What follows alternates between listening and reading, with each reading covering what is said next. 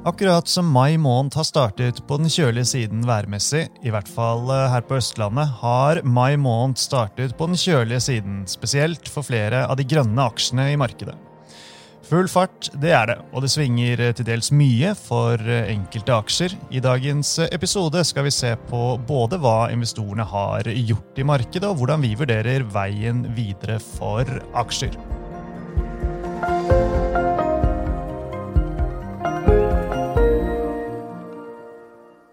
Velkommen til Utbytte, DNB-podcasten der vi forklarer hva som skjer i den globale økonomien og finansmarkedene. Jeg er Marius Brunhaugen fra DNB Markets, og med meg har jeg aksjestrateg Paul Harper. Hei, Paul. Hei, Marius. Ja, da er vi i gang med en ny måned, og værmessig så har ikke mai vist seg fra sin beste side ennå. 1,5 grad og regn var det tidligere denne uken der hvor jeg bor, og det er definitivt ikke min favoritt. Og selv om det ligger an til en forsiktig plussuke for OCBX, når vi sitter her fredag ettermiddag 7. mai, så må vi vel kunne si at kjølig, det har det vært i aksjemarkedet denne uken også, spesielt for en del grønne aksjer. Er ikke det en grei beskrivelse på? Ja, så vi har absolutt sett det har vært tungt for flere av de grønne selskapene. De forskjellige Aker-datterselskapene blant annet er navn som dukker opp på listen av de som har falt mest denne uken. Scatec kan man legge til den listen. Også REC har hatt det tungt, så det har absolutt vært en tung uke for mange av disse grønne aksjene. Og det er egentlig litt interessant at helt oppfatning av utviklingen på børsen er veldig avhengig av helt hvilke indekser man følger litt med på. For i sum så har det egentlig kanskje vært OK på indeksnivå. I USA så er man ikke langt unna all-time high på flere indekser.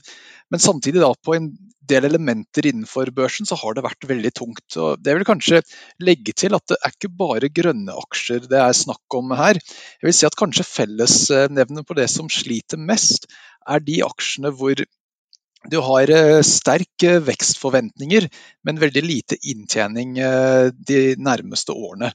Så for man kan også legge til Kahoot på den listen. De hadde jo tall denne uken. Den falt ganske kraftig, både før og etter tallene. Den ARK-ETF-en i USA, som Cathy Wood styrer, den er proppfull av masse sånne forskjellige vekst- og konseptaksjer. Den er ned 10% første 4 dagene på uken. Så jeg tror det egentlig er like mye at det er vekstaksjer med lav inntjening som gjerne dekker mye innenfor grønt, heller enn at det er bare grønt som er det som er fellesnevnene. Ja, grei presisering det der, og Kahoot, den skal vi komme tilbake til litt senere i sendingen. En aksje vi må nevne i samme åndedrag som du ikke tok med i eksemplene er jo Nell, handler rundt 18 kroner-ish nå, men den er altså nå ned sånn rundt 40% hittil i år. Det begynner jo å bli litt brutalt. Ja, det har jo hatt en tung uke denne uken. De kom med tall som var litt på den svake siden, men det som kanskje er litt annerledes nå enn tidligere, at det har jo gjerne vært sånn at man har ikke hatt så mye fokus på kvartalstallene, for verdien i Nell er hva du egentlig tror de kommer til å gjøre flere år frem i tid.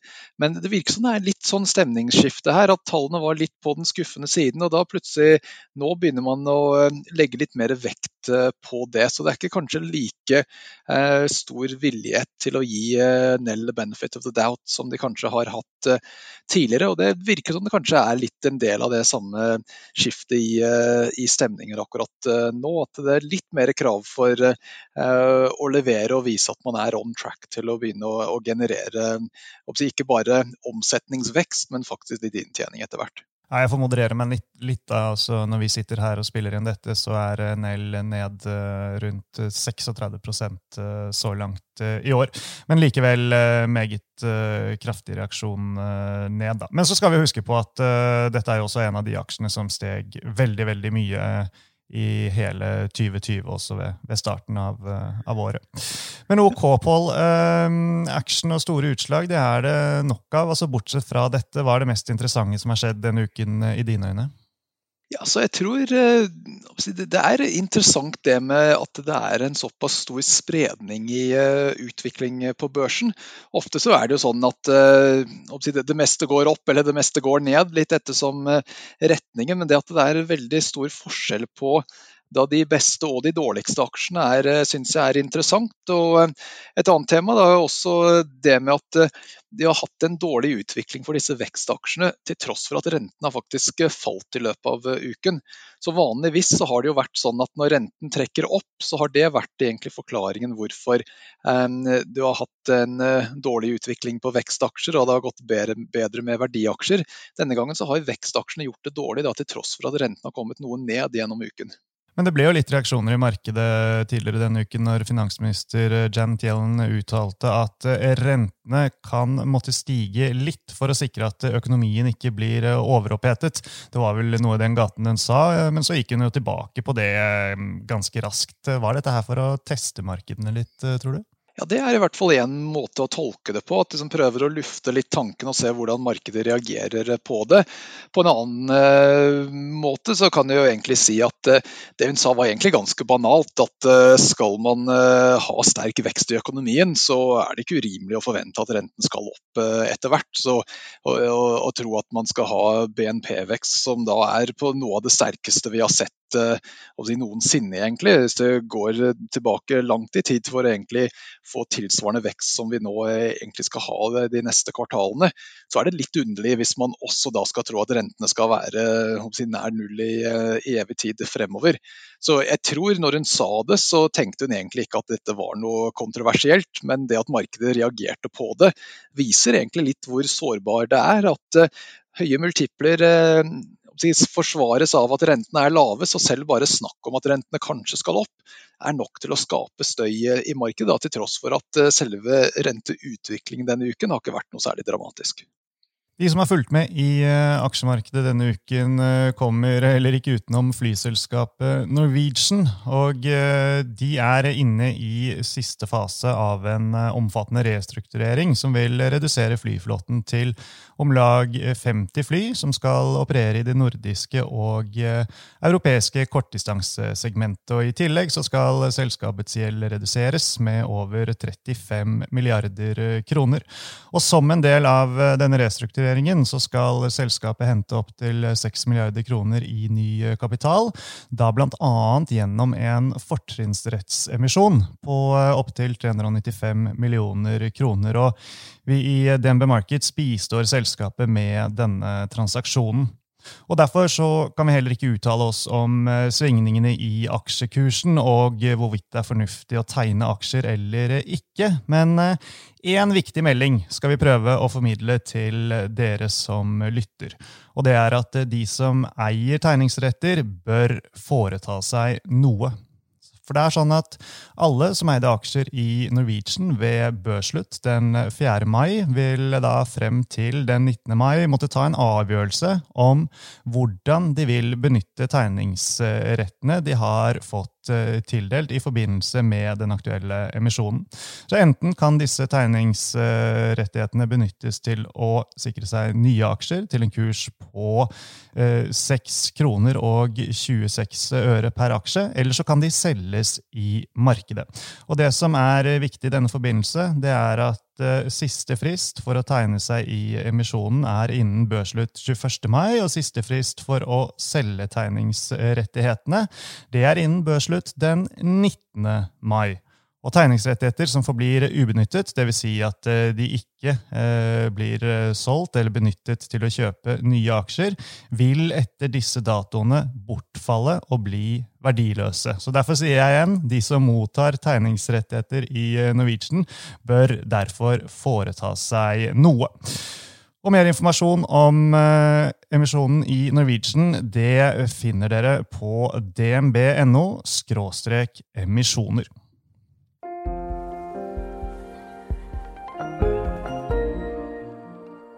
Ok, Pål. Vi lar Norwegian ligge med det og går videre til Kahoot, som du nevnte i sted. Der har vi en kjøpsanbefaling og kursmål 135 kroner. Som du sa, de kom med tall denne uken. Var det grei skuring? Det var jo en del der som var kjent på forhånd via tradingoppdateringen de kom med tidligere.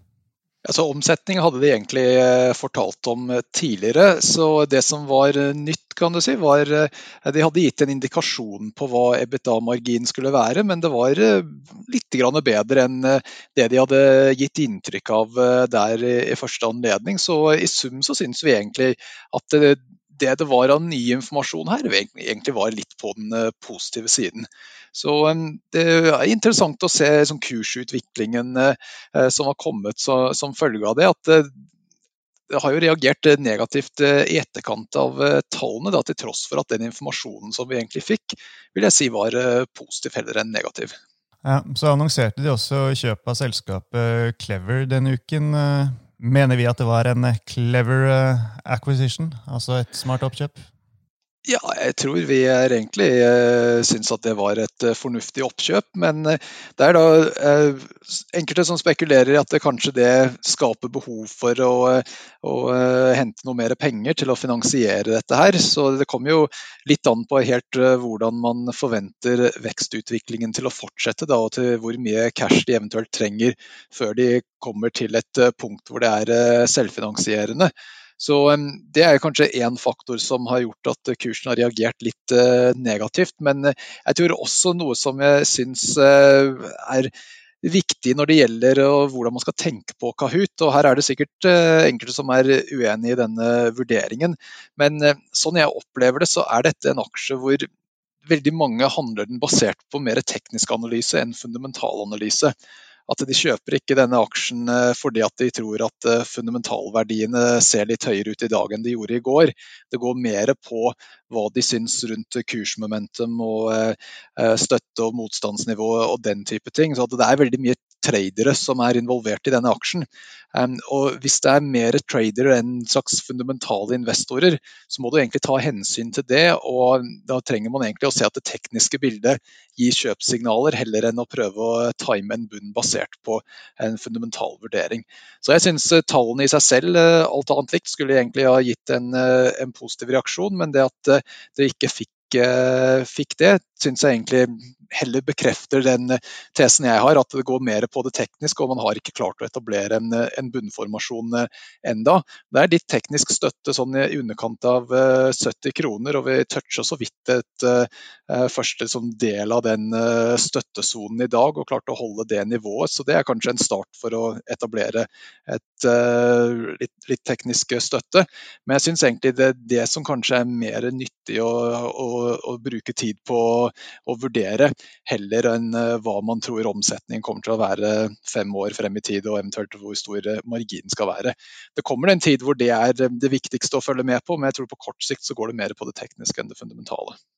Ja, det er jo bare en annen sånn interessant observasjon i forlengelsen av dette rundt Kahoot. Det er jo på hva gjør private investorene. Det lager jeg en rapport på hver måned, så den sendte jeg ut tidligere denne uken, og det vi så er at kundene som handler via aksjehandelsløsningen i nett- og mobilbanken til DNB, de var veldig aktive i Kahoot i april, så det var den aksjen hos oss med flest handler, altså kjøp og salg, og aksjen ble også klart netto kjøpt, så det er jo et tegn på da, at her er det en del investorer, private investorer, som har gått inn og sett på muligheten for at, ja, de mener i hvert fall tilsynelatende at det kan være en fornuftig inngang nå. Og så får vi jo se da, som du sier, om det vil jo bare tiden vise, om det stemmer eller ikke. Videre så må vi til Schibsted, og der har vi en kjøpsanbefaling og et kursmål på 460 kroner. Og med aksjen på rundt 406 kroner så har den jo kommet litt ned denne uken. Analytikeren vår tror på akselererende vekst og gjentar altså kjøp. Hva er det vi liker her, Pål? Ja, så jeg synes tallene var bra, det var bedre enn ventet, og de guider opp i news media-delen av bedriften, både i forhold til bedre omsetning og lavere kostnader.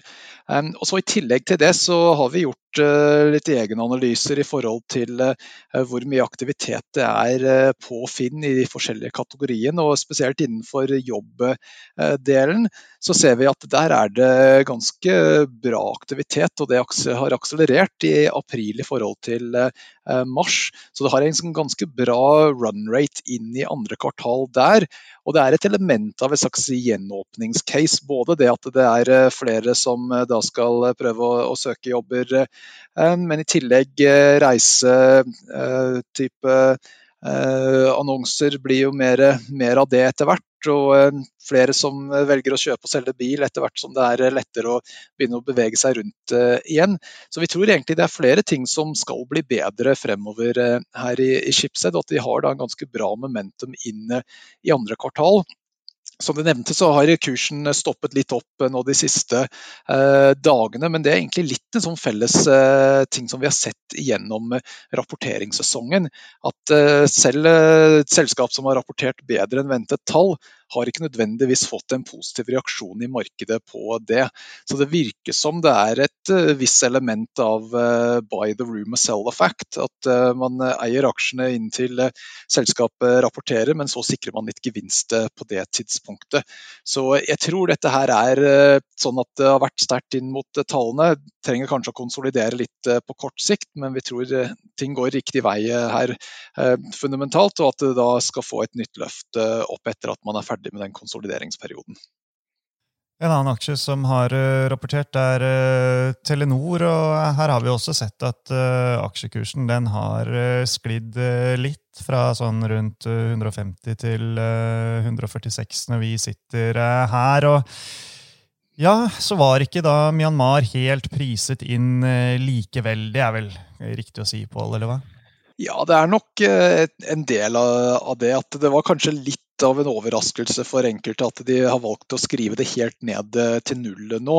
Jeg tror jeg kan si at markedet hadde kanskje priset inn 60-70% sannsynlighet at de ikke får noen verdier ut av dette her, men jeg tror ikke de hadde priset inn 100%, og spørs om de kanskje er helt nede på 100% sånn implisitt i markedskursen, men jeg tror det at Telenor har valgt å skrive det helt ned, gjør at den sannsynligheten som ble priset inn i markedet kanskje da gikk fra 60-70% til mer sånn 80-90%, den type størrelsesorden. Så det er ikke noe sånn helt sjokk akkurat, men det er allikevel litt overraskende at de har valgt å ta det helt ned til null, og det egentlig som illustrerer at det er vanskelig dilemma for de helt hva som er mest fornuftig å gjøre her, for de vil jo ikke støtte opp denne regimen, men på den andre siden så er ikke dette her noe som de egentlig bare kan pakke sammen saken og dra hjem alt utstyret. Skal de trekke seg ut, så må de enten da prøve å finne noen å selge det til, eller så blir det egentlig bare å gi fra seg lisensen og sitte igjen med at den investeringen er fullstendig tapt. Så det er et vanskelig dilemma for de. Klarer de å påvirke regimet med å bli der, eller er det egentlig bedre å bare trekke seg helt ut? Og de har ikke helt bestemt seg åpenbart, men det er tydelig at de er litt konservative da med å velge å skrive det ned til null. Ja. På ingen måte dramatikk i aksjen, men litt ned denne uken altså. Det er jo en tålmodighetsprøve det har vært da, den Telenor-aksjen. Men vi står sterke i trua, vi. Analysesteamet har fortsatt en kjøpsanbefaling og kursmål på 190 kroner, og vi har jo snakket om dette flere ganger, men liker jo blant annet direkteavkastningen her da, som er på den solide siden. Ja, det får rundt 6,5% direkte avkastning i Telenor, og det viktige med det er at det er et ganske safe direkte avkastning. Det er ikke noe stor risiko at de må kutte det utbyttet med det første i hvert fall. Så du kan si at der kan man sammenligne det med avkastning man får med å ha penger i banken, når det forholdsvis begrenset risiko for at du ikke får det utbyttet. Det blir liksom noe helt annet enn å begynne å sammenligne for eksempel Kahoot med renter i banken, for der det mange år frem til man kan forvente noe utbytte, så det blir en mye mer teoretisk øvelse når man skal si at multiplen skal være det og det basert på hva renten Men i hvert fall med direkte avkastning så det penger som du faktisk får utbetalt og i lommen, og da jo det noe som du kan mye lettere sammenligne direkte med alternativ avkastning av å ha penger enten obligasjon eller i banken. Ja, kan jeg også bare ta med det at Telenor den gjorde comeback på topp 10-listen over de mest populære aksjene i april for privatinvestorene våre, altså basert på totale antall kjøp og salg, og igjen så vi at investorene netto kjøpte aksjen da i måneden som gikk. Avslutningsvis, Pål, så synes jeg vi skal snakke bitte litt sjømat, for det kan det bli fokus på i neste uke. Da det en rekke selskaper som rapporterer, og jeg så at Alexander Aukner, sjømatanalytikeren vår, sendte ut i dag at prisene de forventet å komme litt opp fra 64 kroner kiloen til et sted i rangen 65-69 i neste uke. Altså Sjømat egentlig den eneste sektoren hvor vi ikke har fått noe særlig selskapsrapporter enda. Nå kommer jo noen av de med en sånn trading update i forkant, så de fleste har publisert noen slaktevolumtall. Men av de større norske selskapene på Oslo Børs så har de fleste kommet med tall da, med unntak av sjømatsektoren. Neste uke så har vi Bakkafrost, SalMar og NRS blant annet, og så uken etter så kommer vel Lerøy, Austevoll og jeg tror Grieg Seafood, så det kommer flere sjømataksjer med tall nå de neste dagene, og det blir da interessant å se helt hva de klarer å levere, for det har jo vært litt varierende det siste året, egentlig kanskje nesten 2 år det riktig å si, at det har stort sett vært kanskje litt flere skuffelser enn positive overraskelser, med unntak av SalMar som har klart å levere bra, ganske jevnt over tid. Vi ligger litt under konsensus faktisk når det gjelder SalMar-tallene, så kanskje konsensus kommer litt justere seg litt i forkant av tallene, men mulig at det kanskje kan komme litt lavere enn ventet, men jeg tror ikke det noe som blir en veldig stor sak. Det snakk om hva vi tror oppnådd laksepris har vært i nordområdet der, så det jo noe som ikke nødvendigvis påvirker lønnsomheten fremover. Men alltid litt spenning rundt dette her. Sjømatsektoren hadde veldig sterk periode i februar-mars, og så har det liksom konsolidert litt etter det. Så spørsmål da om den konsolidering da gir grunnlag for et nytt legg opp, eller om det eventuelt viser at det litt motstandsnivå, stopper litt opp og skal videre ned igjen etter det. Ja, og så jo 1000 kroners spørsmålet da. Det rom for litt høyere prising av sjømataksjene hvis man begynner å diskontere full gjenåpning inn i andre halvår, men det gjenstår å se. Ja, det jo sånn at de klarer ikke å produsere noe mer fisk de neste 6 månedene, så volumene ganske satt egentlig et par år fremover.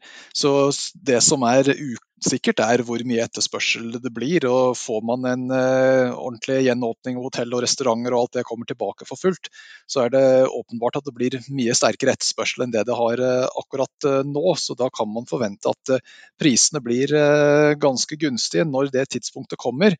Men det nettopp det hvor lang tid tar det før du egentlig tilbake til noe som ligner normalen. Og vi har vel hatt flere omganger hvor man kanskje har begynt å prise inn normale tilstander igjen, og så har det dukket opp enten en ny runde med smitte eller utsettelse med hvor lang tid det tar for å få alle fullvaksinert. Så det fortsatt noe uklart helt når vi kommer til det punktet hvor det virkelig får tilbake den gamle lønnsomheten her. Bra! Vi får komme tilbake til sjømataksjene ved neste oppdatering og se litt på hvordan det har gått. Nå har vi kommet til veis ende for i dag, så da gjenstår det bare å si, Pål, tusen takk for at du var med oss. Og sist, men ikke minst, tusen takk til alle dere som hørte på.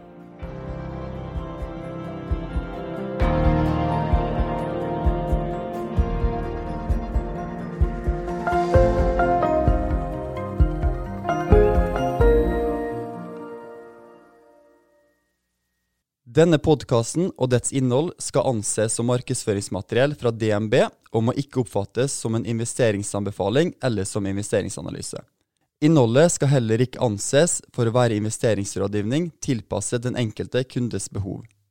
Informasjonen som gis i podcasten kun ment som generell spareveiledning og ikke ment å utgjøre juridisk, finansiell, kommersiell, skattemessig eller regnskapsmessig rådgivning. DNB tar intet ansvar for direkte eller indirekte tap eller kostnader som måtte oppstå ved bruk av informasjon i denne podcasten. For mer informasjon og full disclaimer, vennligst se vår webside dnb.no/disclaimer.